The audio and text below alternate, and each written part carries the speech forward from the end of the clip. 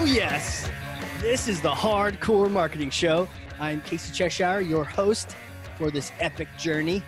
And today's show, sponsored by Cheshire Impact, on a mission to help people maximize their use of Pardot and Salesforce. CheshireImpact.com. Bam. Booyah, there it is. Okay, we're recording. We're live. We are crushing this thing, and I am stoked. You guys missed it. The podcast is half over. Literally, the guest and I, we were chatting already about some great topics. So much fun. It was all I could do to just move my finger and hit record. So we're going to get this thing started, but great conversations. I'm so looking forward to continuing them here.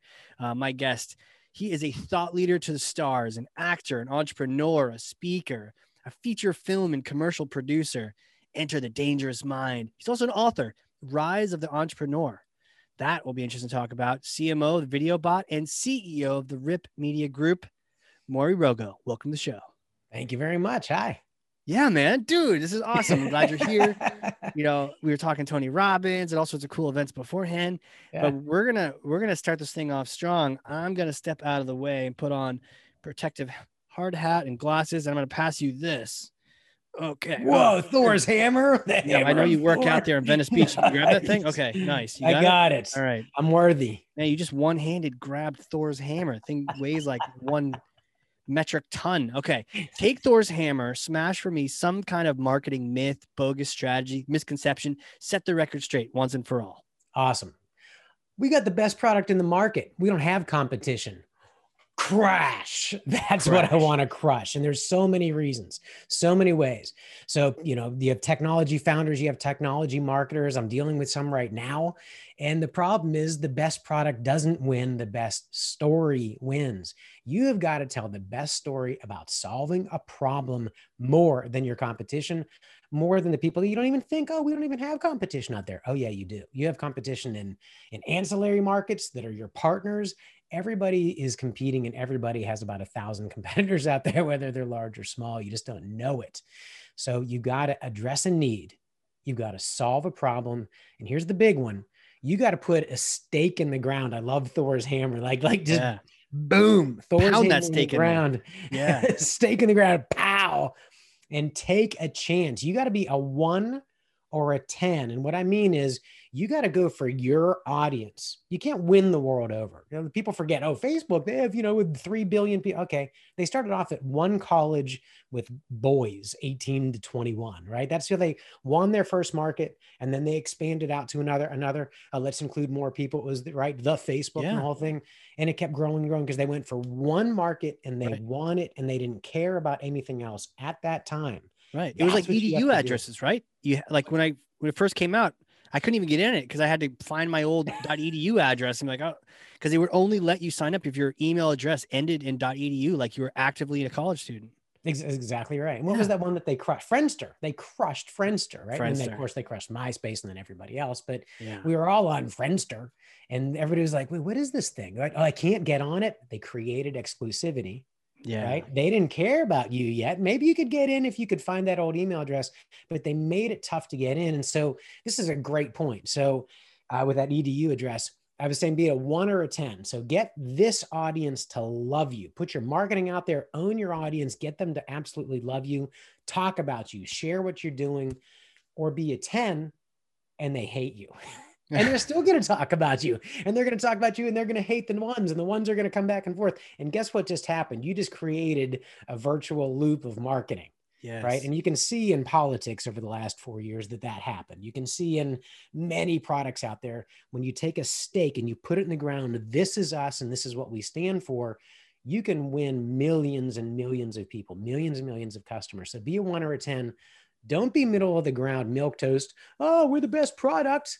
We don't have competition, so we're just going to tell a basic story. Not true at all, right? So there's 3 things there. Like you can't win everybody. Number one, you got to pick your audience. The best product doesn't win, the best story wins. And you got to put a stake in that ground and say, this is what I stand for. These are the people that I have passion for. And it's not the passion in your product. It's the passion for solving the customer's problem with your product. That's a huge difference.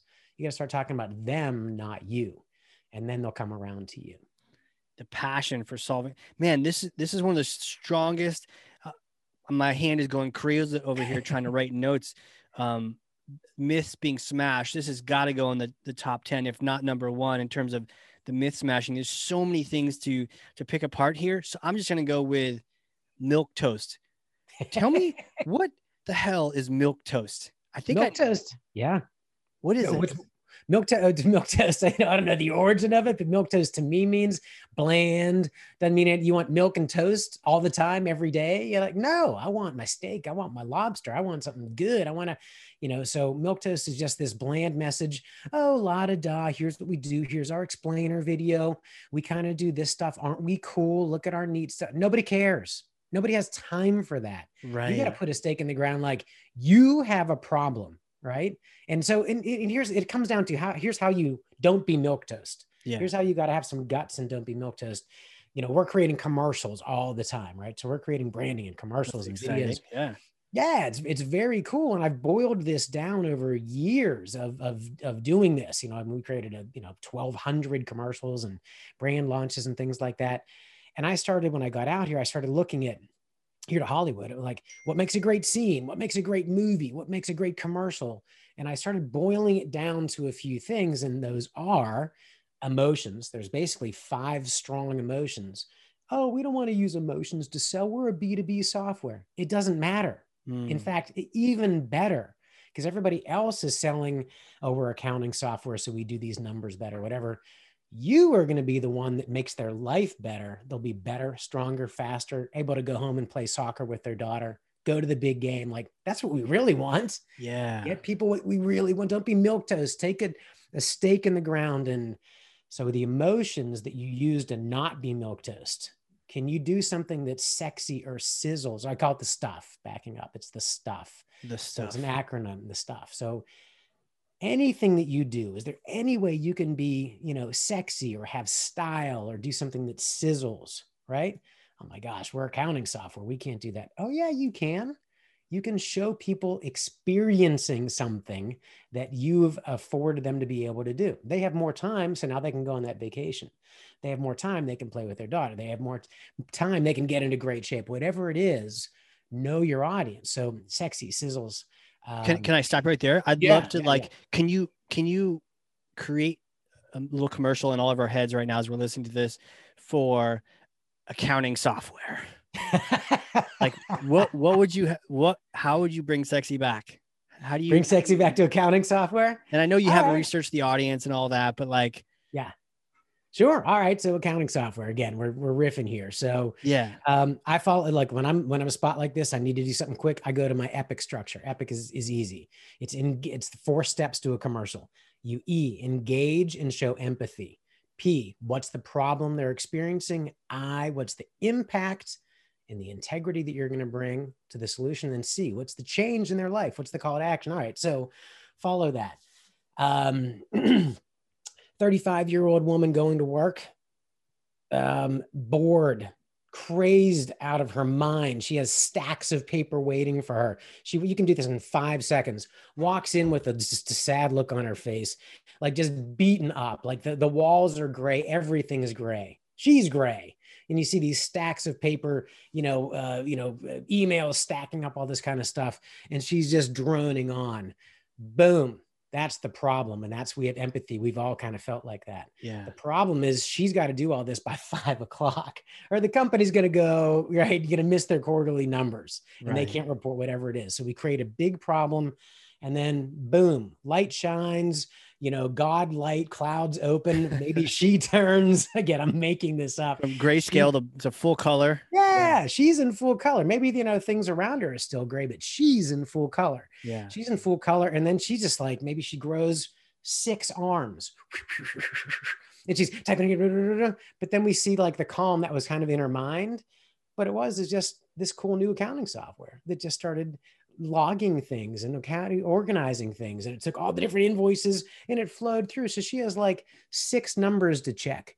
Click, click, click, click. Off. Now she's off. Now she's having lunch with her friends.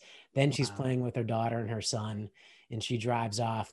Boom. XYZ software gave her life back. That you threw me on the spot. Gave you your life back. Yeah. Yeah. So Financialfigleaf.com, you know, like nice. giving you your life back one soccer practice at a time, you know. Bah! I like that, Boom. man. No, I look that epic structure makes sense too. And none of that was like, look how cool we are. Look at all our cool features. Look at how we're in the cloud. Look, you know, Right. no. Exactly. Like features That was it. later, how it impacts you now. That's exactly it. So it's Yeah. especially top of funnel. So, and again, I guess I left out the call to action, which would be, you know, click here to get your free version or whatever, to change Yeah. your life now, you know, try this, get a demo, whatever it might be. Yeah. But yeah, absolutely. I mean, that's top of funnel. It's awareness. It's we understand you and your problem, and we're here for you. Then in those second and third steps, because somebody's like, okay, great, I'm going to buy this for my 50 employees today. There's a Mhm. decision-making process. Right. So the next one's yes, then you can do some deeper dives. You still want to go with that theme, right? You know, change your life now, change your life through, you know, whatever it is, invoicing or, you know, through accounts payable. And then you can do some of those feature videos. Of course, you got to do those. That way you don't have your salespeople and your marketing team sitting there on calls for, you know, at $50, $100 an hour doing demos all day. Your videos are doing that work for you. Yeah. So you grab them with the videos are walking them through the deeper dives in the product. And then the videos bring them all the way to, you know what? They have some open questions. Perfect. That's Right. when we get somebody on the phone to start to close the deal, to start to build a real, you know, relationship, because they already know, like, and trust you. So now let's bring them to that next step, which is engage. You know, this is kind of a cool breakthrough for me thinking about this concept is that we can in the B2B world still borrow, we can still have the sexy, the style, the sizzle, make it epic, have that theme, and then now back it up with the logic because you know you got to convince the boss, you know you got to make sure the features are all so still have that, but have its place in time. And then I love that they're all passing the torch, like the Olympics torch is going around the world, and you had the sexy at the beginning with the kickoff, but now you're going to have particular things so that everyone's got their check mark checked. And but yeah, but is that same theme? We're giving everyone their life back. Yeah. CEO, you don't have to worry about checking on this stuff. Accounting person, you get out, you go to soccer practice, and that makes it more cohesive. So we're not just like randomly throwing out tactics at people. Right, Cool, I right, like that. exactly. Yeah, you have your overall, you know, your overall voice, right? I mean, you have your overall voice and your overall, you know, problems that you solve, and then everything feeds off of that. And I call, okay, we're kind of getting into this, and which is I call this the core technique, which is create once, repurpose everywhere. I have a ton of acronyms. It helps me remember things because my creative brain is all over the Man, you place. So got I'm like, acronyms. Yeah. I got You're like the I got Merlin of acronyms. acronyms. I really do. Because then I'm just like, plug that one in, because otherwise I'll be going on for, you know, an hour. So create the big pieces of content. And this comes from that really great story. Can I tell this quick Dude, example? story time with Maury. Let's do this, man. All right. Wait, can I grab some So popcorn and a little soda pop? absolutely get that popcorn bowl. Before the first one pops, I'm going to be done though. This is quick. The professor comes into the classroom, then he's got his jar and he's got some things on the side. All right, I'm going to put the rocks in here. Is this pours all the rocks inside. The jar holds it up. Is this full? Everybody said, yeah, that's full. Ah, it's full, huh? I'm going to pour some pebbles in now. Oh, fills up all those little cracks and nooks and crannies and stuff like that. Is it full now? Yeah, it's full. Okay, now I got some sand, fills in even more. Oh, okay, now it's full. Then he pours in some water. Now it's actually full. And the problem is people usually start off with the water and the sand. I got this thing to do. I got to market this. I got to do a little account-based marketing. I got to go over here for this again. I got to create a commercial here. I got to blah, blah. You can't. You got to start off with those rocks, the big pillars. And I do, you know, we do videos. So these are expensive things. You know, it's not like a $80 blog. It's, you know, it could be whatever, a few thousand, could be 80,000, you know, but videos, you know, they're the big pieces. And then you start to, you know, rock, pebble, sand, water, those. Yeah. So you take the big piece, the commercial, take a 30-second, a 15 and a 6-second. We do those cut downs, big piece of content. Now you get 5 pieces of content. Then I can actually introduce different products. So then I can double that. Now I got 8 pieces of content from one main video. Then I can write a blog on it. then or multiple blogs on it, multiple blogs on different pieces, right, of the epic structure. There's you, there's the audience. We can talk right to you with this blog and show that part of the video. Then there's the problem. We can talk right, you know, so you have this one thing becomes about 20 pieces of content that will live on for months. And it's still your stories, your core story. So we love doing that. And that's kind of it's evergreen too, right? So a lot of it doesn't even expire. It's a question they're asking now and they're going to be asking later. And if you can answer it now, you've got that question answered and you can move forward. You got a library. You got like an asset library for your salespeople, your marketing people, and in your blogs. Oh, we just wrote on that, or we just put this together. And, you know, I'll be honest with you. I got this again. I came out here. I was in marketing and sales for tech companies. And when I came to Hollywood, I realized pretty quickly my, you know, corporate storytelling was good, but it wasn't like this.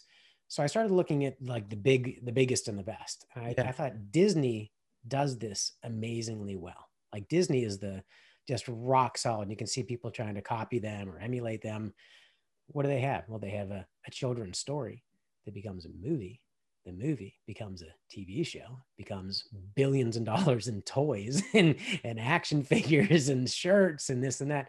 And then it becomes a theme ride. So the whole thing, every product is a loop. It's a full loop. It's a full marketing loop. I went over here. I saw the Frozen ride. Now we're going to go home and I'm going to show, you know, Frozen on TV, you know, that kind of thing. Like everything bounces off each other. It's frankly brilliant. And it doesn't mean that just because you have accounting software or you're selling hats, you know, you can do the same thing. You can just kind of learn from them how to monetize marketing. So love this. And I love that we have this connection to Hollywood and storytelling because story is just so powerful. You know, you were talking, I want to take you back because I know I distracted you with many different questions, having you run out a whole ad scenario, but the idea of you talk about emotions, you talk about the stuff. Are there any other things in that list that make good story, that make great content to help us avoid being milquetoast? Oh yeah. So again, I talked about being a 1 or a 10, like, you know, take a stand against something, you know, and you can, people would rather avoid, you know, pain than they will go to pleasure. So it's almost like attack the problem and, you know, maybe attack the enemy, the competition, whatever, as strong as you can. So I have those, you know, this stuff. I also have, there's a lot, you know, that goes into this because you typically don't tell a story that's what I call on the nose, right? You don't tell the story about accounting necessarily about the accounting software. That's too boring. You show the life and the experience, but you always want to create, you want to create a metaphor. You want to create something that's an analogy, right? Something that people can relate to. So I started looking at this and then I came up with 10 rules of great story. And I put all this stuff like in an infographic that I can email you or something if you, we can link to it as well. But like, do you want to share the 10? That sounds awesome. Sure. Yeah. So, and we're talking about them every day when we're going through customer scenarios. So first rule of great story. And we put a real fun blog together. It's the 10 commandments of great story. Hell yeah. Whatever I'm Moses and I'm pointing. You have like big tablets in your hands. Yes. With the beard. And I was like, you know what? I'm okay with this because it's Charlton Heston, the actor mocking up. It wasn't. So anyway, I've got the tablets and the whole thing. So first commandment is know thy audience. Know your audience. You've got to know who you're talking to. If you're talking to the world, you will lose. You talk to a specific audience and win them over. They will start to talk. They will start to, branch out. The other people are going to contact you. I love what you're doing for them. Can you do that for us? Don't be afraid of going niche. Know your audience. Love fixing their problem. And then you can kind of build from there. Second thing is you got to disrupt. You can't be scared. This is the 1 or the 10 again. You got to put that stake in the ground and you got to do something, especially now with the YouTube and Instagram TV and scroll within 4 seconds. You better do something really eye-catching, really catching. So disrupt their day, interrupt the pattern of thinking. I'm scrolling. Whoa, what's that? That's what you need. That's what you want. So that's what disrupt's all about. Again, in a nutshell here. We always talk about sell the hole, not the drill. Wait, what? You gotta give me numbers. I'm gonna Oh, I'm Moses. sorry. Okay. First, know your audience. Yes, I got that one. Second, disrupt. Wait, maybe now I'm Moses and you're God. And you're conveying these to me. That's nice. The third rule. Wait, sir. What was number 2? I'm sorry. Disrupt. Okay, right. That was disrupt. Okay, cool. Yeah. So You one, think this know is your what audience. Moses did? He's like, I know. Could you repeat that? It's really slow chiseling in stone over here. That's right. Didn't have pens and papyrus and stuff. Okay, disrupt. Got it. I forgot my papyrus roll. Right. You forgot it again. My Use the tablet. stone. Like, you have a tablet. Oh, that's the tablet from 2020. That's a stone tablet. And do you think he was taking so long chiseling? God was like, okay, move out of the way. I'm gonna do this with lightning. Move out of the way.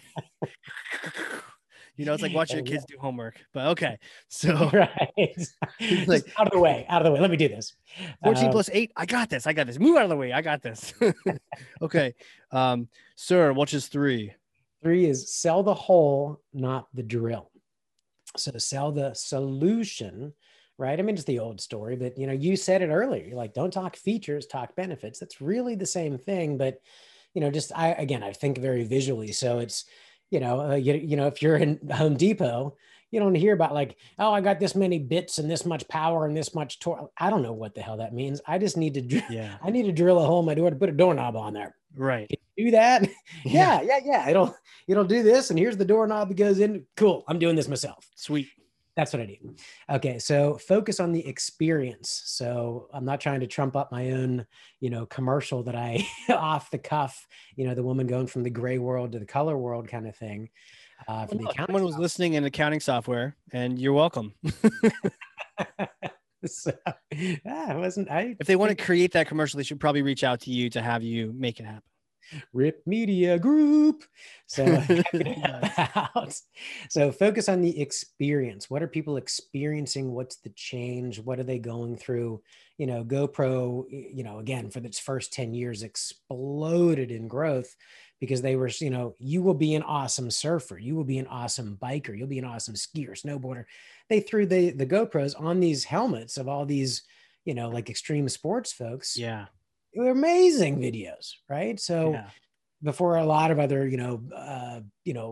cameras, phones, everything could do that, they were out there doing that, but it wasn't like everybody else selling, oh, we're 3 inches by 2 inches and we have a shutter speed of that. No, you're awesome if you can, can do this. Right. This guy's awesome. You can be awesome too. He's on a surfboard with the camera. Isn't this cool? I've never seen a shot like that. Right. So you're awesome. Don't worry, it's waterproof. Just do you. Don't worry about speed and all that nerdy stuff. Just do it. Exactly. Okay, cool. Okay, so that was number 4. All right, I'm going slow. All right, so 5 is raise the stakes. So it has to do with what we talked about at the beginning, but in a little bit of a different way. So if your salespeople are talking about, or your marketing people or your marketing messages, like this is a nice to have, you ain't getting purchased. People aren't going to buy a nice to have. You know what I mean? They're going to buy something that solves a big problem. So you got to really dig into that problem. You got to know your audience. You got to sell the experience, right? You got to sell not the drill. You got to raise the stakes. This has to be, you look at movies, no movie after 17 minutes. I'm going to say this again. No movie after 17 minutes has no big, huge problem. Meaning every movie. If you throw a movie at me, I'll tell you, because this gets us interested. Avatar, guy is paralyzed. He's going to all of a sudden take it. Yeah. So, Michael Corleone and The Godfather way back, he's about to take over the family business, which is pretty brutal business. But we like this guy. He's a good guy. He's going to go through a huge change. 3 Men and a Baby. I'm going old movies. Everything. Every movie by page 17, it's about a page a minute. By page 17, huge life-changing event. Having a baby, not having a baby, getting divorced, saw husband cheating. So, whatever it is, big change coming.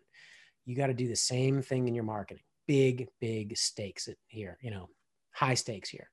6. Right. All right. Unlike my last answer, I'm going to do this one quick. This is keep it short and shareable. KISS. Not short and simple, but simple is good, but shareable. Got to make it so that people can share this, comment on it. Mood around social media, that kind of thing. That's a good point. That's a better version of KISS, actually. Short and Thanks. simple. Simple, yeah, of course, but like shareable makes it simple and something that has value. Yeah, It's exactly. worth sharing. Yeah. Yep. The add value, what you just said, is in all of these. I might need to do a rule 11, but add value is always a part of this. So, Okay. so again, but just on the story itself, like a scene or a commercial, maintain the mystery. This is the other problem with a lot of companies. They'll give everything they got in one video. Most people are never going to get through a 3 or 5 minute video, right? They're gonna cut out by second 4, second roughly 17, second 55, that kind of thing. Unless they're really engaged deep in the funnel, they're not going to go that long. So you got to tease them to take the next step. Maintain some mystery. Throw What the kind of mystery problem would you, the accounting folks from earlier, how do you make, what does that mystery look like? How do you do that? Well, let me go with like what you don't do is start digging into all the features and here's how it works and here's this and this and this. You want to tease them for the next video or the next step in the sales cycle. So the mystery would be, how do we do this? How is this so life-changing? How is she able to go home and play with the kids in that story? I think she was going home to go play soccer, with the kids, I think, and leave work early. And the CEO, so they all have their own stories now. I think I mentioned CEO now can, he can tabulate this without 15 people. He can see a number and he knows where he's at. So he's got his, so each one of those people, hopefully we want to learn a little bit more about each one. Right. So then you're like, and what happens next? Or how do you do this? Let's dive in. And then the next piece of the marketing funnel picks that up. So I like that. Yeah, I see. I could see if you try to smush all that into one tweet, one headline, one video, 30-second video, it's just garbage. Not only are you trying to talk to everyone, but you're trying to like, how does the accounting software work? Next video, right? Like it's like this works and you have your life back. And you're probably wondering how. Well, the next video is like, how does this actually work? And then is it CEO? How does this work for the CEO? And like you can segment it out and speak to individual people, but not giving away the farm right off the bat. That's interesting. I think that's something that I don't think we think about a lot. I think we try to give everyone everything in every blog post and every sales conversation. Let's talk about everything. Let's just resolve. It's almost like trying to resolve the conflict now, I love what you just said. So I'm going to jump ahead to rule number 10. Yeah. Conflict is interesting. So rule number 10, sorry, I jumped it. You just said it. Yeah. That conflict is interesting. And as humans, we hate having something unresolved. It sort of is a needle in our side. You know what I mean? It's that loose thread. It's that like, I just tell me, but you got to do it. You got to leave something. If you're in sales, you can't do everything for the customer. You need them to engage too. Can you fill out this creative brief? Can you just give me these 3 points and I'll do some more for you? But can you do this? Like now you're engaged in building a partnership. But if you do everything for everybody and you tell them everything all up front, kind of show up and throw up, death by PowerPoint, all that stuff, that's what we're avoiding with maintain some mystery. Leave some breadcrumbs, leave a trail for the next step. Because if you do, the conflict is interesting. I'm a little conflicted. What do I do now? I'm going to come back to the expert. Well, who's the expert? The dude, the company that's given me, they know my audience. They disrupted my day. They're selling me an experience. These are the folks that know what they're doing. And look at all this content they have that's answering my questions. So that's why we kind of keep that, maintain the mystery. I'll jump to 8.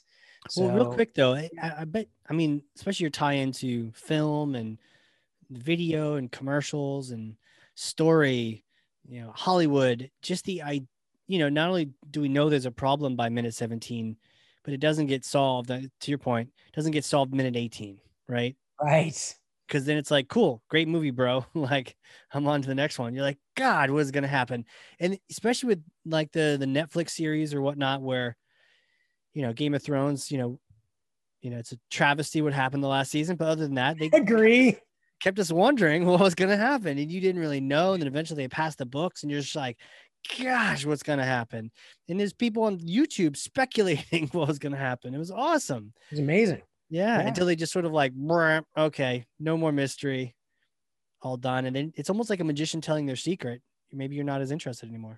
Good for you. What a great, I love that. I might actually change a visual to show that, mate. Cool. Well, we're even then because I'm for sure going to use create once, repurpose forever. Okay, great. Credit me, please. Wait, repurpose what? Everywhere? Everywhere. Everywhere. Yeah. Okay. Um, Okay. Yeah. So 8, you were so, saying. oh, 8. Okay. So, this is a great one. So this is one that most companies are really uncomfortable with. They never want to go this route, but everybody loves an underdog. Everybody loves the underdog. We all feel that we're an underdog in some way. I'm too short. I'm overweight. I'm this. I didn't have this. Wasn't born with a golden spoon. I wasn't given 15 million in funding. I didn't, whatever it is. We all feel that, and it's normal. It's part of being human, especially in society today, with everything that's being thrown at us. Everybody loves an underdog. So there's big advantages in being the underdog, right? And you can see this is really kind of cool is some of the campaigns for the big, like the Pepsi, Coca-Cola, the huge insurance companies, they started to make themselves look more like the underdog. And I was like, they did it. They adopted. I've been using these for 7 or 8 years. And they started to say, no, we're falling behind, but we care about you. We're not the king. You're the king. You got 80 billion in revenue. We're still trying. They're going for the underdog route. But the small companies are afraid to say, hey, we're the underdog and we're taking on the big one because they want to look bigger and trustworthy and that you can work with us. And sure, we're going to stand the test of time. So you need to build that trust. I understand that, but it's great. Everybody roots for, David versus Goliath, Harry Potter versus Voldemort, Bro, you Rocky can't mention the Balboa name. Creed. It's the name that must not be mentioned. We're going to have to bleep that out. You gonna delete that? Yeah, bleep. Volta beep. I don't want him showing up at either one of our houses. That would be creepy. This podcast plays in Hogwarts. No, oh my gosh, he shows up at every listener's house too, because the name just got mentioned. It's like when you say, "Hey Siri, play music." And somebody had this on, Gotcha. Starts playing. Siri's listening. I don't have that song. All of our devices. I had a guest Alexa. on here, KJ, and she had like Amazon or something. So I was like, "Hey, Alexa, hey Alexa, play music," and it started. She's like, "No, cancel, stop." But no, this is a really interesting. I wanted to dive into this. The idea of the underdog. I've totally seen that. You said the big one to look small, the small one look big. I've seen this with graphics where big companies are kind of like reducing the pixel quality to make their graphics look a little more homemade. Meanwhile, the little guys are trying to make these like impressive feature films to make themselves look. How do you resolve that? Do you just slap the little guy around and say, no, you're in a cool position, utilize that, don't try to be something different? But where is there a balance there? What's your take? So I've got a couple takes on it. So one is there's the story, and then I'd say there's the visuals. I mean, there's a lot of there's the story, and then literally script, and then visuals and that kind of thing. If you're small and you're going after small businesses or individuals, right? If you're selling, some some consumer thing, right? Some a consumable, a cup of coffee or local restaurant or whatever. You're small and you're going after smaller. You are the local restaurant right now with everything that's going on. You want to be, absolutely being quote authentic, is going to be better. Like, hey, we're here, we're working. We'd love to see 50% of you, that kind of thing. Absolutely fine. You don't have a lot of budget, or you actually do, but you want to make it look a little more quote authentic and seem like you're really, in touch with the local folks. I think that makes a tremendous amount of sense. And we encourage clients to go that route because your audience responds well to that. Now, the other side is, let's say you're small and you're going after, Oracle, Cisco, Amazon, you're selling to those folks. Can go. I really don't think that you can go with this low budget, kind of homegrown, story in most cases. Like if you're telling an enterprise software to these massive multi-billion-dollar companies, you have to look the part. So, you know what I mean? So you do have to, again, it's know your audience is more than, be the underdog, I would say. But you can also say, you started off, you've been scrapping. The founder story is really, really powerful. So, you started off, you're scrapping, you took your lumps, you lost but then you figured it out. Now you have this AI software, and now the software is doing this, and we did this and this and this, and we would love to work with you. And then, but it's bigger, it's a bigger look, it's a bigger budget, that kind of thing. You're still the underdog, right? You didn't say we've got 50 billion in revenue that we throw around.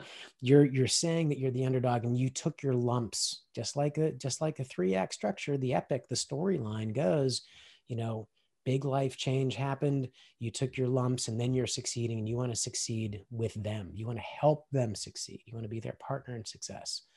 That's the way you do it. Make it, go bigger budget, but tell the story of the underdog, and that you're there to survive and thrive. Right. And I think part of that ties into, when I think of like an underdog versus a big competitor, I was even asked the question about this recently. For one company, it was like, show me a list of, other customers you've had. And the underdog has a small list. Right. The established Goliath has like 30 pages of customers. And so rather than ignoring that and trying to pretend like we are the number one, clearly you're not. You have 4 on your list to their 40, calling out the lumps that you've taken, the fact that, but through that, you figured something out. And it's actually better to be with a group that only has 4 than it is to be with a group of 40 where you're going to be a number. You're not going to get the best. That's it. So expanding on that, if you have 4 and you're tiny, what's the customer get? Amazing service. You call me, the founder, you call my head of technology. We can build this product geared for you. We are all, all we care about is you and your success. We're at that phase. We're not, you're going to get the kid that just graduated school, went through a month of training, is going to go handle your account. Yeah. That's what you get over there. Here, you're talking to me, the expert that's done this for 30 years or whatever it might be, but we are here to serve you. So that's the great opposite, right? So that's the underdog. I care about you and I mean it. Here's my phone number. Call me anytime or whatever it might be to help out. So powerful. Yeah. And there's one left. Do we create the conflict and just not tell people what that one is? Well, you don't want to go for number 9? We should probably tell people what number 9 is. Like, if you want number 9, email me. Come to this link. So put in your credit card. Exactly. Because number 9's the biggest. I saved it best for last. Yeah, the best one. It's too good to be 10. We made it 9. and it relates to all of them, really. And so it's keep it relatable. Keep it relatable. So again, still has to do with the audience, still has to do with all these. That's why it's kind of near the end. You got to make sure that you're relating to your audience. You don't want to seem, we talked about like that underdog one, for example. If you seem so high and mighty, and so you have, you only work with clients that have $1 billion in revenue, and whenever you turned everybody else off, you're like, you're one of us, then I can really understand where you're coming from. I understand your pain. I've been there. So you got to be relatable. And I think it really, it goes along with the underdog, but not necessarily. And again, you don't have to use every one of these in every story, but you got to let them influence you. Sure. So being relatable. So, and this sometimes goes with, real sort of moonshot concepts that we'll throw out there to our customers. When we come and kind of propose something like, hey, let's do a commercial like this, we'll usually do 3 or 5, 3, 4 or 5 different versions. Like, here's a really way far out there just to be totally fun, off the wall. We call that the moonshot, right? And then there's one that's really, and again, we just do it by the stuff. Like, this is a funny one. Here's one that, elicits fear, here's that kind of thing. But they're all going to be, relatable. People can relate to this in one way or another, not just like, so far out there AI technology that people are like, I have no idea what that is. Turn off. Right. It kind of reminds me of that. I don't know if it was Ellen or something. Like, here's a tour of my mansion, my bathroom is so small. It's like as big as some people's apartments, I don't remember the full story, but I just remember there was like people being like, this is not relatable at all. Like, right. But that's great that you brought that. I remember hearing it was her last stand-up, probably like middle last year. And she's like, and then I have, she had like 17 servants, right? Pedro, no, I wanted a quarter cup. Please throw that away and give me the quarter cup of coffee. Passing by, still walking, just passing the bathroom, And so I think Right. she's, the way she did it, I feel like she made herself relatable by being so unrelatable. We don't have those, 17 Right. bathrooms, 100-yard long, living room or whatever she really has. But by making fun of herself, by kind of goosing it up, I actually thought she did a great job with that. And Interesting, because loved I her. could have swore Yeah. the feedback was like it wasn't, but I guess it just depends on who the audience is too, and who she was going for. But some people were like, no, actually, we can't relate to that at all. But it's funny. It's like, but in the back of our minds, we're like,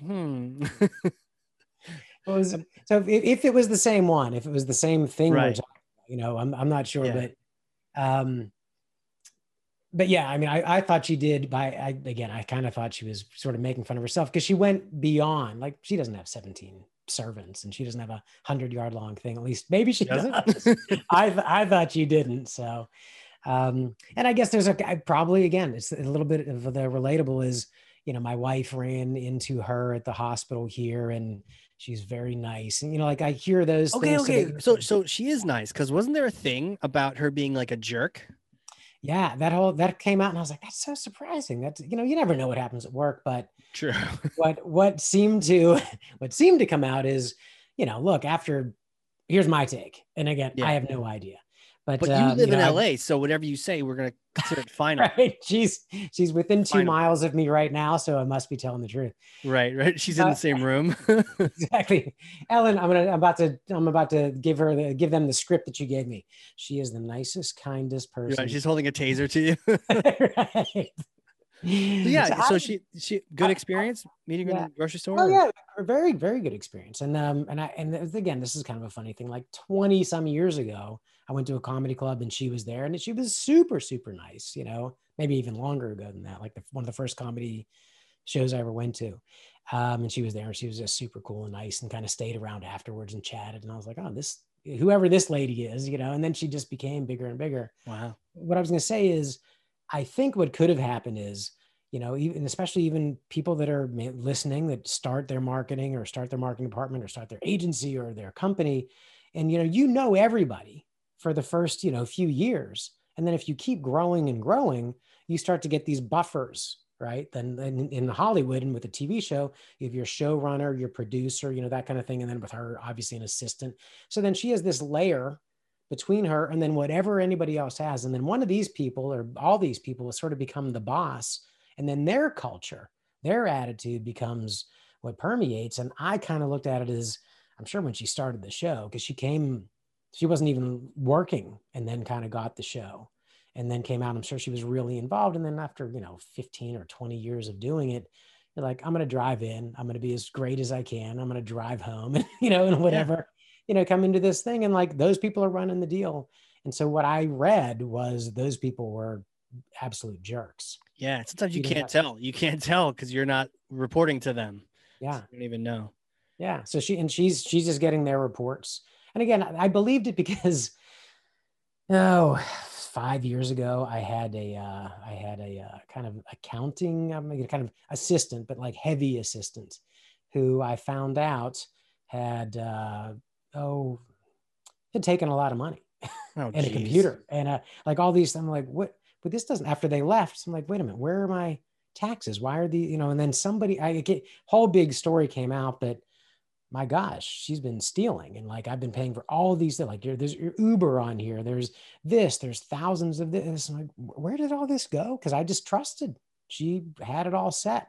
Yeah. And I believed in her and a lot of things came out. That was a very tough year after that when I found out what was going on, that I had to kind of reconcile because it doesn't matter that she did it. It looked like I did it. Yeah. Oh, it looked like it was you. Oh, geez. Well, she was taking my money. She was taking my money, but there was also like, certain people weren't able to get in to meet with me and like, oh no, I'll handle this meeting. I'm like, oh, okay, great. And then I was like, that was a friend of mine. I know them. I wanted to be in that meeting. What is going on here? So I gave up too much, sort of management or control or whatever. Oversight, right? Yeah. Yeah. I was like, oh no, she's doing a great job. And then meanwhile, I found out all that stuff that was really going on. And Jeez. that's why I was like, all right, maybe that's what happened with Ellen. Huh, I don't know why we Well, I just mean, think that happened with Dane Cook. oh, really? I Yeah. don't know that story. Here's the story. It's his brother. He was like, he had his brother be his accountant manager or whatnot. He apparently stole millions from him. Oh, And when eventually someone was like, "Hey, let's check something out," he had like nothing oh, left. So all those really? millions from selling out arenas and everything, the guy Yeah. spent all of that. He had barely anything left. And it's his bro. And his bro's in jail now. It's like, Wow. I did not know that. yeah, Yeah. crazy. No. Yeah. That's So it sounds like Ellen's good. Ellen, you're good. We heard it here. Hardcore marketing.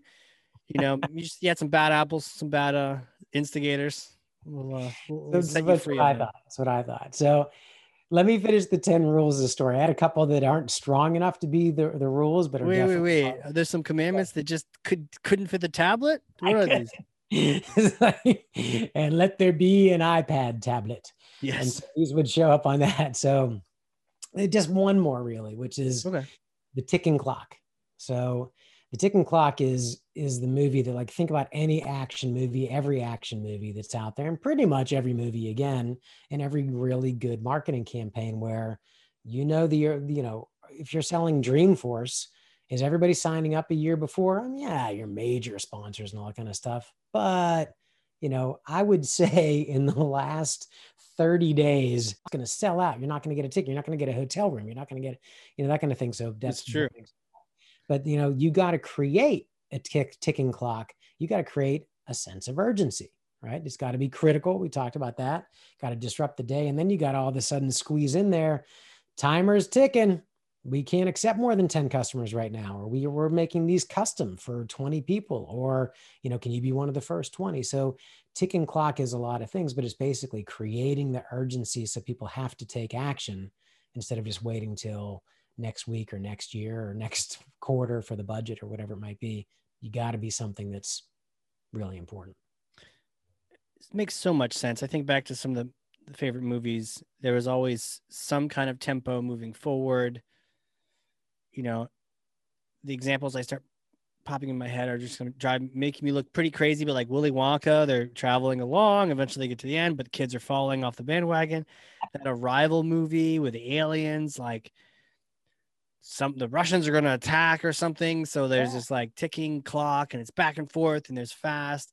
Or that TV show 24, which I hated, but I know a lot of people loved, was like, Yeah. there was a clock. It's like tick, tick. Literally a clock. Yeah. The Literally. exact, when you went to commercial and came back, right? Absolutely. Did they account for the commercials in the chunk? Did they? They Or no, maybe it was just overall. Like this, wherever you're at in the plot, you're at hour 19. Right? That's exactly it. Yeah. And one of the things about 24 that I'm living now, that I'm in Los Angeles, that I always thought was just hilariously wrong. Like, it's the traffic in this city, even now with half the people on the road, he's like, I'm in Redondo Beach. I'll make it to Burbank Airport. I'll be there in 6 minutes. Like, right. there is no way in hell. It's going to take you an hour. That show should have been like the ticking clock, him just bored in a car. Trying to stop the terrorists, like beep beep, come on, let me through. That's how it really would have been. You could right. So 24 hours, he gets in the car. 5 hours left. Let's solve this crime. You can get around like at 2 a.m, maybe. You can go from that right. airport to this. But it was a great way to amp the stakes up. How do you do that in business? How do you do that in B2B? Keep it short and shareable. How do you do that in business? How do you do that in marketing? Yeah. So the ticking clock. So, again, examples would be, again, this is the ticking clock's going to be a little bit lower than top of funnel. The first is, I understand you. Please be aware that there's solutions out here. We are the solution that solves your problem. But then once you get down to that level, it's okay, we got to do this. It's a huge problem for you and we can help you solve it, but we got to do it now. And these are the reasons. You got to they're real or they're amplified and not exactly real, but you got to come up with some techniques are, we're filling up, we're going to be sold out. We can only manufacture so many, or this first run is this, or, we're taking, 10 founding members or 1,000 founding members, or, be the first to do this and you get this. So it's all the lead magnet kind of stuff, but you got to get in there early. And so the ticking clock is, and also certainly could be a date, like we're releasing on this date and that's when the price goes up. That's sort of the most obvious one. Right now we're doing the, 30% discount, but on April 16th, we're going back to normal prices because the demand is just too high and we need it for manufacture, whatever. So lots of those kind of techniques in there for the quote ticking clock. I think that one gets its own spot, man. That's a good one. All right. The 11 commandments. But no, you don't get 11. You have to kill one of the other ones. It was funny when we went through it today, there was one that I felt like it was a touch repetitive, but they're all, when I really get into them, they're all very different, but well, 10 was about conflict, right? Yeah. And 7 was about mystery. Yeah, well, you got them. Yeah, you're doing good. So conflict and mystery, but they're different, right? So mystery is, you can't give all your information at once. You gotta leave the pebbles. So people kind of follow the path through the customer journey. And then, conflict is interesting. Create conflict. I could almost switch that for an 11 or an overriding theme. Yeah. And mystery is a kind of conflict too, right? Just, I don't know. Yeah. You've given me something more to think about. And that means I have to get back and train. I got to change all these infographics, my training. Marketing team's like, oh man. Who is this Casey? They just sent you a draft of like the latest version and you're like, I've changed my mind. Oh man. Well, my next question is like, who are you? How do you know all these things? And take me back in time, like little Maury days. Did you know you're going to be an entrepreneur, filmmaker, marketing savage? Was that in the cards early on? No way. Well, I'll say this though. I was just infatuated by TV shows, commercials, like everything that came out that got my eyes glued. I'm like, I really was like, how are they doing this? I want to make these. I want to do this. But I'm this kid in Pittsburgh, Pennsylvania, which, our claim to fame then was we had made, or that like literally like we are the Steelers. Like I'm the Pittsburgh Steelers and we made Dawn Night of the Living Dead, like as if I had anything to do with it. That was the big movie and George Romero and all this stuff. But that was it. Like we're thousands of miles away. So it was sort of just this dream and interest. So I do things happen that kind of, when I go back, I had a grass mowing quote service just to make some money in the summer. I'm like, nice. How much per yard? Did you custom scope it or how was that? Oh yeah. Good for you. Yeah. I tried to be like, I got burned on the first couple. I was like, like $20 like, and they're like, here's my yard. Exactly. I was like, I thought your yard was this. No, we own this acre. That's why I said yes to your $20. Like, oh no. I really did get burned. It was this. Did you like $20 in gas? It was terrible. It was like the $20 just went in the garbage bags, going and buying all those. Oh God. But I went around once I figured that out, then it was, like starting at 20 or something like that. Right. But I went through the whole neighborhood and my mom was a real estate agent and she had cool, real estate business cards. Yeah. And I was like, oh, I'll try to do that. And so I couldn't, print them out. I mean, I just wrote them. And so after a while, my hand was getting so tired because I wrote I think 100 to walk the neighborhood. And so, at first I was like, lawn mowing and lawn care, weed, like all this stuff. And then I narrowed it down. I was so tired. And my brother still reminds me of this. It became grass and other oddities. Call Maury. That was it. Grass and other oddities. So I just started handing those out. And so I got a phone call. Hello, we'd like the other oddities. And I'm like, what? You said you had other oddities. All right, kid. It's okay. Come on over. We're going to hire you for this. But your card was hilarious. And that's why we're calling. And so it was two things. One is, oh my gosh, what have I done? I handed out 50 cards that make no sense at all. And then, I'm selling grass and other oddities is I guess what it looked like. And and so then I was like, but humor actually works. This is kind of fun. I actually kind of figured something out there. Maybe you can have fun in I didn't know these terms like fun in marketing and stuff and all this kind of stuff. I was like, this is pretty cool. So Yeah. that went well. And I got more lawns to mow than I literally could handle. So I had a friend start helping me out. There you go. This is, yeah. So Now you're Tom Sawyer. exactly.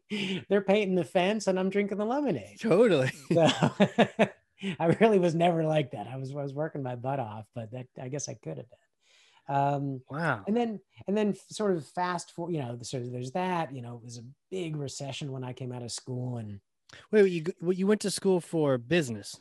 Yeah. So because you're like, you had one already, so you're like, I could learn more about this international business. And I was like, international. So just the sound of international business really just literally just, again, I was thinking of the experience, right? And this is so funny.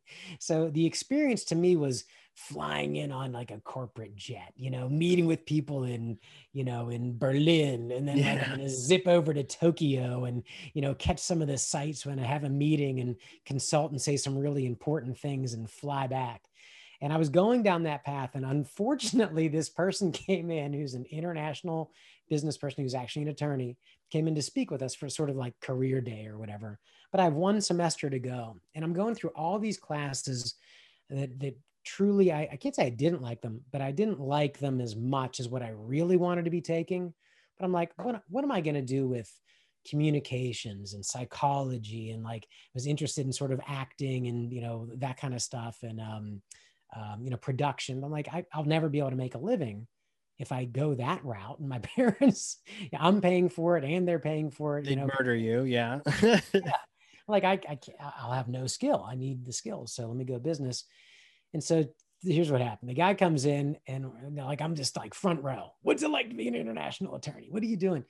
And he went through this slog. He painted the picture. This experience was along the lines of, I wake up at 4, I fly to London. We're in meetings all day. They've scheduled another meeting for me the next day in Paris. So I see no sights. It sounds like it's great, doesn't it? But then I don't see any. There's no extra day because they've booked my schedule. So I'm on a train, I'm on a boat, I'm on a whatever, on a plane. And so I was like, but you just, and he went through this whole thing, question. You just named 20 cities. Did you see anything? No, I've nothing. I haven't seen, whatever, London Bridge, Tower of London. I'm like, that's terrible.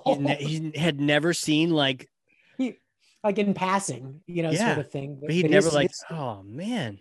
No. And I was like, two things. One is this guy's not living the life that I think he should be. Right. And number two, it sounds like international business sucks. So, and then I was like, well, what am I going to do? I'm going to start off as some very, underling. And what were those classes that I really liked? So I took like a bunch of electives that I think it was last year.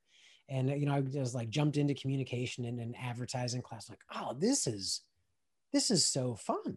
Yeah. This is great. And it sort of led to a sales path, right? Which is what I ended up taking because I didn't major in advertising and marketing, things like that, right. But I just loved it. And, so there was that. And so, I went into a big company and I fought to get in. Like I was not like the greatest student. Yeah. And, I fought to get in. It was AT&T, like corporate side. So business to business, AT&T selling, so I was in sales. So, but all these marketing things came out like, here's your territory, literally like, here's your patch of zip codes. You're going to go sell phone systems, networking equipment, fax machine. Like, is that long ago, right? Fax machine. Yeah. Right. They're on their way out, but we have 1,000. So you got to go sell them. And so this kind of thing. So I started putting these campaigns together. I put a Band-Aid on a letter and I sent it out like, do you have a pain? Well, we can solve your boo-boo, or just started this crazy stuff. Just crazy stuff. These calls. Yeah. And I was like, that's way more marketing than sales too. That's like clever. Yeah. Thanks. Thanks. And then, then you get in the door and then you sell. Yeah. And I started winning, frankly, like all the awards. I mean, for whatever, 3, 4, 5 years, I was getting, all those trips and, this and Disneyland and Hawaii. And then it started getting better. Hawaii, West Indies. Seeing the sights. Hell yeah, marketing. Yes. Hell yeah, sales. You should call that guy up and be like, hey, by the way, I think I've probably lapped you now. And I saw you on the plane. I stayed an extra 3 days. Yeah, You flew out. man. So yeah. And then, and so it started going really well. And then then I said, let me try a really small guy. After 7 years, I was the young guy, but I really was grew territories and all this kind of stuff. But they're like, you're going to make this much and we're going to stop you. I'm like, I'm starting to have friends and people out there that do make more than this barrier you've laid out. And so I started talking to some other, real small, basically competitors of us. And I, again, fought my way in the door. Talk about being an underdog. That took me a year to get into this company. And when I got in there, I just everything I could do. And it was literally that, like, I'll fly here, I'll go there, I'll do this kind of thing. And we exploded. We went from, barely any revenue to 44 million in revenue. And then Cisco came along and bought, this is a cool story. Here's the big framing point. Cisco came along and we heard the rumor they were going to buy us for $1 billion. Okay. So we have, so we're pretty, we're all of us are early employees. We have some stock. We're very excited about this, Doing the math, calculating it out. Absolutely. Every night, just what can I do? What can I buy? Can it be this much? This much? And so we have this big meeting, and things are coming together, and they bring in the new head of the division. Like our VP is going to kind of step aside. The new division will take over, and he comes in there, and we're just, literally, it's champagne and big sales meeting. All these big personality folks there, and the whole thing. He walks out. And it's like, he's like a shark that's about to feed, like two black eyes just staring at us, looking at us like we're nothing. Like, whoa, yeah, like the dead eyes. They're just predator eyes. There's no person behind them. Yeah. Nothing. And he said, I got 3 things to say to you. You're cheering yourselves on. You think you did great. Well, you did, but you know what? That's last year. It doesn't matter now. Second, you don't achieve and overachieve by 50% in this next quarter, I will fire you. We're about to be purchased. If we hit certain marks, you don't go over by 50%, you're fired. Hey, you sales managers out there, you think you're okay? I'll fire you too. And he walks out. He points to a guy. Come with me in the hallway. And he fired him. Right? And this was no Glengarry, this was the real thing. I'm talking about a change in that room was like the air got sucked out of it. Like, what is happening? We have to, we did everything we could to get to that point. Now we had to overdo it, overachieve. So we did it. We did get purchased. We did break the records. We did everything we could. I thought this guy was, I thought he was an animal. All right. Now I've not too long ago, years, I stayed in touch. And so I talked to him a few years ago, and he actually told me, he's like, yeah, because I told him the story. I said, you scared everybody. He's like, you know what? I had to, because when they bought us, they wanted to get rid of all the people. They just wanted the technology. So I had to light a fire. And I was told that the night before. I had a whole different speech ready. But when they told me that, it's like, I got to save these guys' jobs. They can't know all these things. How can I motivate him? He's like, and he was a bit of a badass, this guy. Yeah, he sounds it. This isn't like some softy. I'm sure he's told that speech before. Little Alec Baldwin. Exactly. But this is the real thing. And this is the kind of guy, he jumped on a bicycle in Boston and ended up in Los Angeles. Wow. He did, he biked across the country, over 6 weeks, so intense. He had to do that to inspire everyone so that they would perform so well that the company would definitely want to keep them around. Exactly. And it worked. And and it worked for a few years actually. And then they sort of absorbed it. But so I stayed on there, and I was like, that's a defining moment. So I want to do my own thing. But the stock spiked, and then it crashed. A year and a half later, it went from 81 to 4. Cisco? This is back in, back in the day. So Cisco crashed, and it's never hit those highs again. Now it's hovers around 48 or whatever, but that's 20 years ago. Jeez. So I was like, all right, all that work, flying, we're doing all this stuff. What did it lead to? It led to millions, and now nothing. I had nothing. In fact, I owed more in taxes than I had. I was the luckiest guy for, 9 months. And then I just was gone. So that sucked. And I was like, all right, time to rebuild. What did I want to do? What did I want to do 15 years ago? Yeah. My company is going to be OGP. Only good people need apply. You got to have passion. You got to like what you're doing. You've got to really be creative. Again, that's the skills that we need here now, right? And we're going to have fun doing this stuff. We're going to create cool things with good people. Yeah. That's my thing. I don't want to have that speech. I don't want to tell anybody I'm about to fire you. I want to go the other route. So OGP, the good people. And then, thing led to another, like I'm going to, I did, produce the 2 movies. I did stand-up comedy. I acted in some things like these sort of dream shows. Somehow I got my way onto Entourage, which was this show like 10 years ago. Wait, you've been on Entourage? I was on Entourage. Yeah. No shit. What episode? What season and what episode? It was, I forgot the name of the episode. It was it was when it was still good. It's like season 2 or 3. I was just a press guy. I was asking Vince some questions, And it was right near the Aquaman release. I remember now the storyline. Remember, he was going to be Aquaman, and well before Jason Momoa and the real movie was made.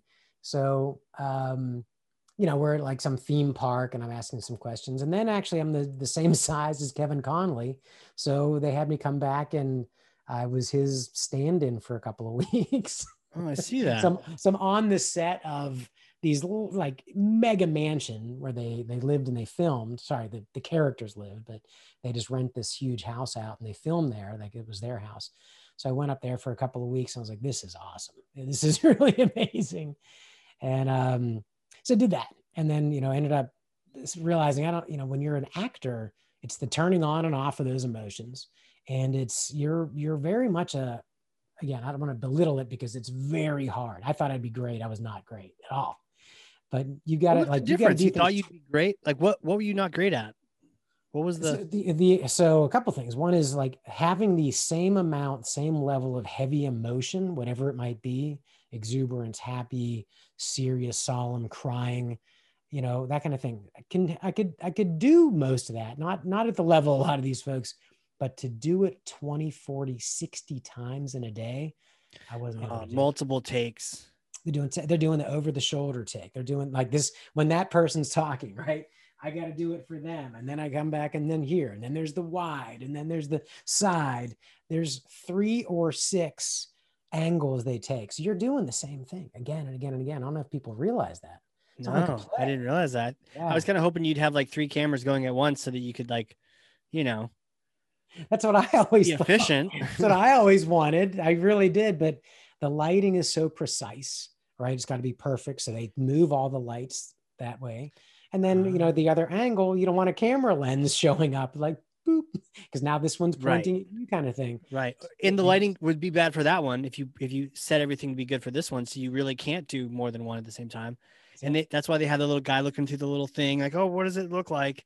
Only in that one shot. Wow. So they got to do that. Even if it's successful, even if you nail it, 3rd take, you got a bunch more camera angles to do for all those scenes. Wow. And so the good example, there's a movie out now that's probably going to win some awards, The Trial of the Chicago 7.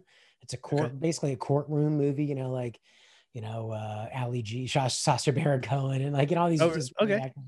So, but I'll check that one out. Yeah. Yeah. It's really good. And, but what I was going to get to is these courtroom scenes, they are 80 takes. Takes meaning like the same set of dialogue 80 times. You want to get it. So they do like, 4 or 5 times for this guy. And then it's 4 or 5 for this one. And then for her, she has this spot. So we're going to get her. And then we have her and then them. And then it's this. And then you have this side of the room. And then you have this side of the room. Then you have the judge. Jeez. Then you have the audience, like all these angles, like, oh my gosh, those courtroom scenes are. Anyway, so I was in one of those courtroom movies. Like, I don't know if this is for me, but I could do what that guy's doing. I think I just have to learn. How do I put together the project and how maybe I can direct it and, that kind of thing. So that's when I sort of moved, let me see if I can make some things. And I made some short form things after 2 feature films. And I contacted the folks on the feature film. I was like, what are you guys doing? What's your next project? And here was the answer from most people. Ready? Yeah. I don't have anything. Why? What do you got going on? I was like, whoa, you just were director of photography for this. You He's like, yeah. Corporate stuff is great. Commercials are awesome. I was like, I can do that. I came from that world. Maybe I can contact some of my old folks. We can do some commercials, or even I was like, let me do web commercials, because commercials are these $1-2 million things that are owned by a few agencies. But this is, 10, 12 years ago. I was like, I know the web is going to take off. So we just need more speed, and video is going to take off. So let me put myself right there. And so we started shooting and doing commercials and kind of, explainer videos, what became explainer videos, that kind of thing, the corporate video. And I was like, let me try animation, because I had a year where this actor showed up not knowing their lines. This one came in with trying some new weird accent that was not like, what is going on here? I was like, this isn't what we auditioned you for, and that kind of thing. But oh no, I created this thing. Like, I'm gonna try some animation. Maybe I can just do animation. Get rid of the actors. Yeah. And that took off. And so wow. we ended up doing, like, the next year we did 100, and so that was kind of the start of, okay, great. Now I can get good people doing creative stuff, cool things, and then help these companies that have a real pain, which is they're sitting there talking about bits and bytes and speeds and feeds and the size of their chip or whatever. And I can help them tell a real story. So we started doing that. And then, that's a very abbreviated path of 30 years, but that's how it went. Man. And that sounds like way more fun, though. It's cool that you were in Ocean's 13, but it sounds like you had a lot more fun being the creator as opposed to being just one of the pastels in the painting, Oh, that's a nice way. Dude, I love that. Pastels in the painting. Absolutely. And then the other thing is, these movies, even Ocean's 13 and any of those large ones, are even longer. But even for the smaller films that I produce, I mean, they're 3 to 5 year chunks of your life. Wow. People don't realize, like, oh, I just raised $10 million and we're going to go shoot the movie and then release it. Everything is a struggle. You get to the raising the money, then getting the actors that you can possibly afford to get them in it. So you're selling, putting this thing together. Then the 6 or 8 weeks you film it's long days. I mean, it's like I said, and it's very repetitive, which you don't realize until you're there. And then you have probably 6 months or a year of editing it to make it good, while you're selling it to distribution and different, media channels to get this thing out there. Ours were on HBO and Showtime and in theaters, but everything is frankly marketing and sales. So that's why I was like, I'm doing all that, but I have one thing to show after 4 years. Maybe I can go for the, 30-second to 2-minute variation. And now we make multiple, and it's so fun. It's a different story every week that we're creating. And now I see why core matters so much, repurposing content, because it takes so much to put into one of those. Make a 30-second, you already have the sunk costs of all the creation of it. Yeah. So it really makes sense for some of the more expensive media to repurpose the shit out of that. Yes. Yeah. Wow. Killer. And then, you tell your kids all that and they're like, Dad, you were an Entourage? You're like, oh God, you're not listening to anything I've just been saying. That's what you got out of that? Is that what you got out of this? Man. Well, I have a hypothetical question for you. Yeah. I may or may not have a time machine in Nashua, New Hampshire. Here around that. Let's be fair. It's in the backyard. It's covered with a tarp. All right. So, Doc Brown. All right. Basically. Marty. So, it's covered in a tarp. COVID's over. We brush the acorns off, get the squirrels out of there. We clean it off. You get to use it. Come visit. We'll have some lobster. It'd be fun. And then my gosh, that'd be amazing. Oh yeah. The whole experience. And there's urgency. And then we'll use the 10 Commandments. Now you use this time machine. It goes back in time to a particular point in time. You actually get to go see yourself 4 or 5 days after you graduated with that undergrad. You got that international business and all the electives you're jonesing for. You just graduated. A couple days later, in case you had a party. Okay. You get to see yourself and meet yourself. And unlike Back to the Future, you get to talk to yourself. What kind of advice would you tell yourself? Little Maury back then. What would you tell yourself based on what you've seen and heard and experienced? So, man, that's a really good one. Like you painted that picture in a way that started getting my mind to really create some things. So first I'd say go buy Google stock, like period. Amen. Yeah. All right. So go do that, dude. I don't care what you, $200, fine. And then me of 2021 will be very happy that you did. Thanks, bro. Thank you. I think the thing would be, and when I really think about this, I guess it's a couple things. One is I have a tendency to chase the shiny thing, right?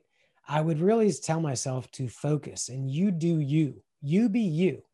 Like don't chase other things, other people, that kind of thing. Because there were a period of years there, I kind of had to, model, emulate, that kind of thing. And I think that's totally fine. Find people that are successful and learn from them and that kind of thing. But, like do it my way. I was sort of trying to fit into a different mold, be super corporate. I was always sort of the youngest one. And I felt like disadvantaged. So I'd wear the glasses and like a more expensive suit than I could afford and, that kind of thing. And Yeah. like, just again, this stuff about the underdog, like just be you. People, will like you if you're out there solving problems. So I think and then there was that, you be you, and then focus. There were so many, and I'm serious, like inventions and software and companies and things that I created and sort of handed to somebody else because I love seeing the trends and what's coming next. And I've been too early in some cases or just didn't have the time. So it's like, so I've tried this, and it never gets that far. It would really be just focus. Pick the thing that solves a problem that I like. Solve a problem for people.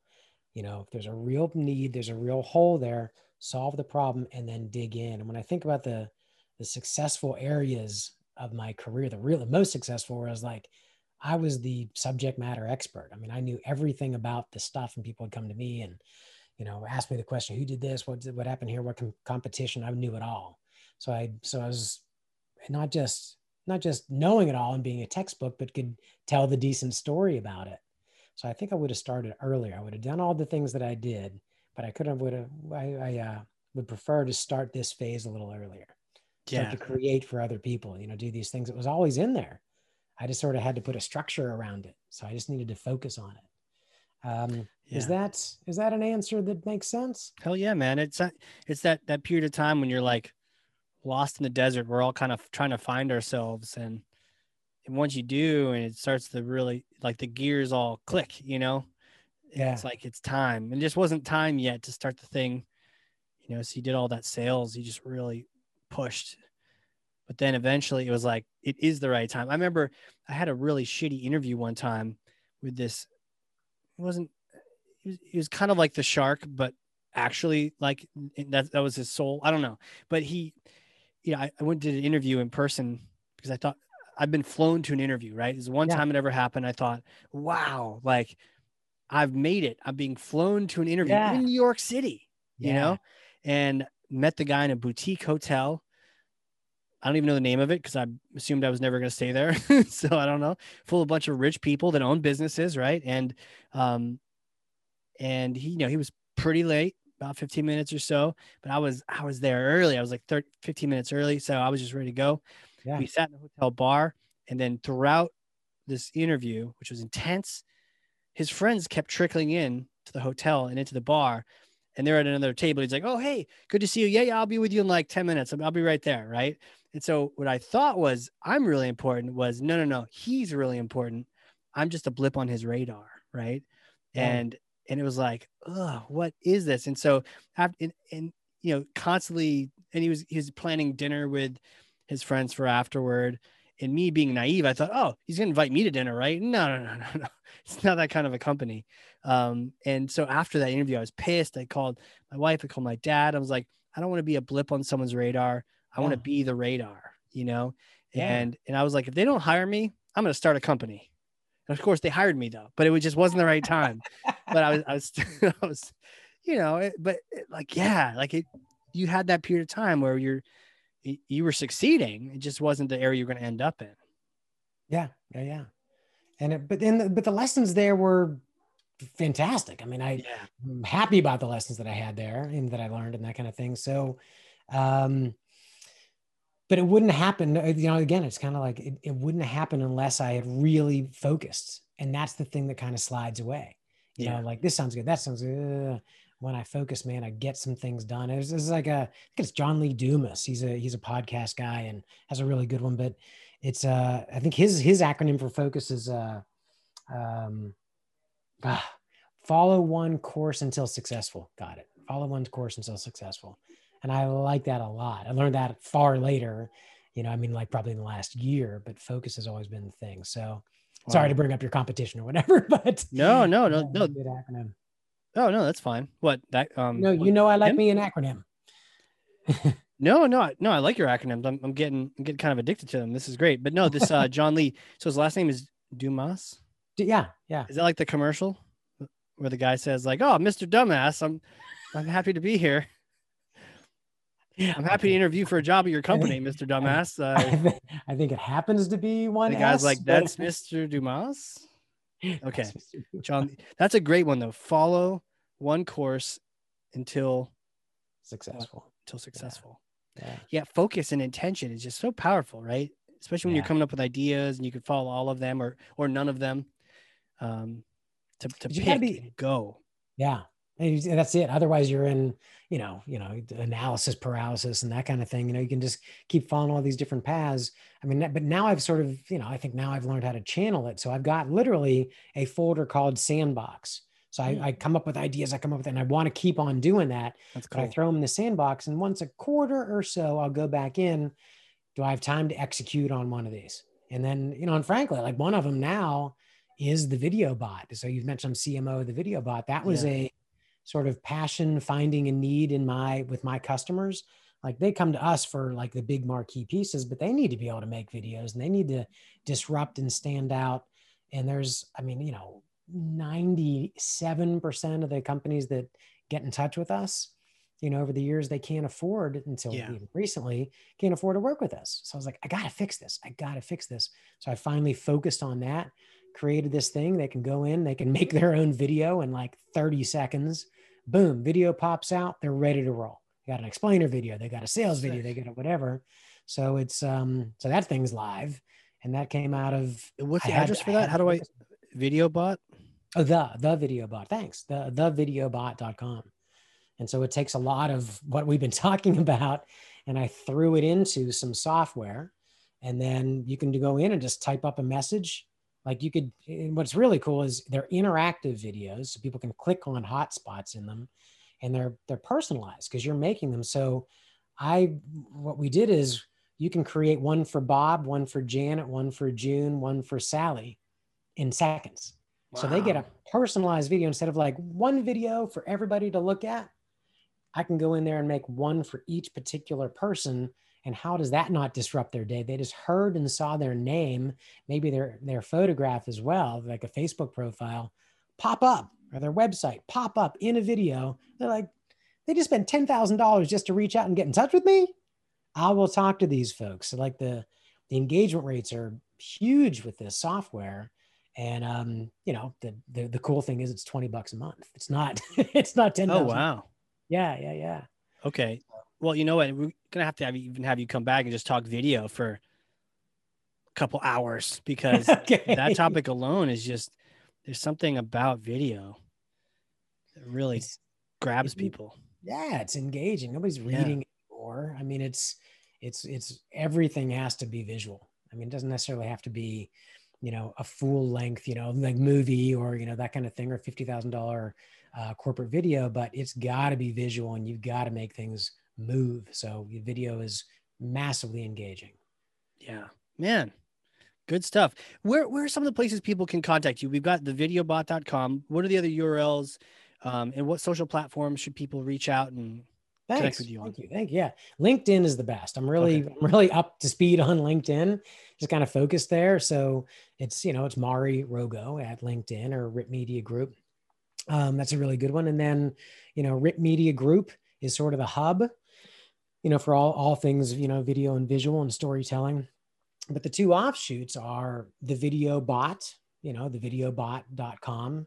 So you can make your own video. And then I have a course that you can get to from either of those, but it's really cool. It's called Lights Camera Sales. So lightscamerasales.com brings you to a page where you can take a course in a lot of what we talked about today, because we talked for like an hour and a half. Yeah. So we covered some things, but it really is like, these are the things that I hire for. These are the things I need people to come in.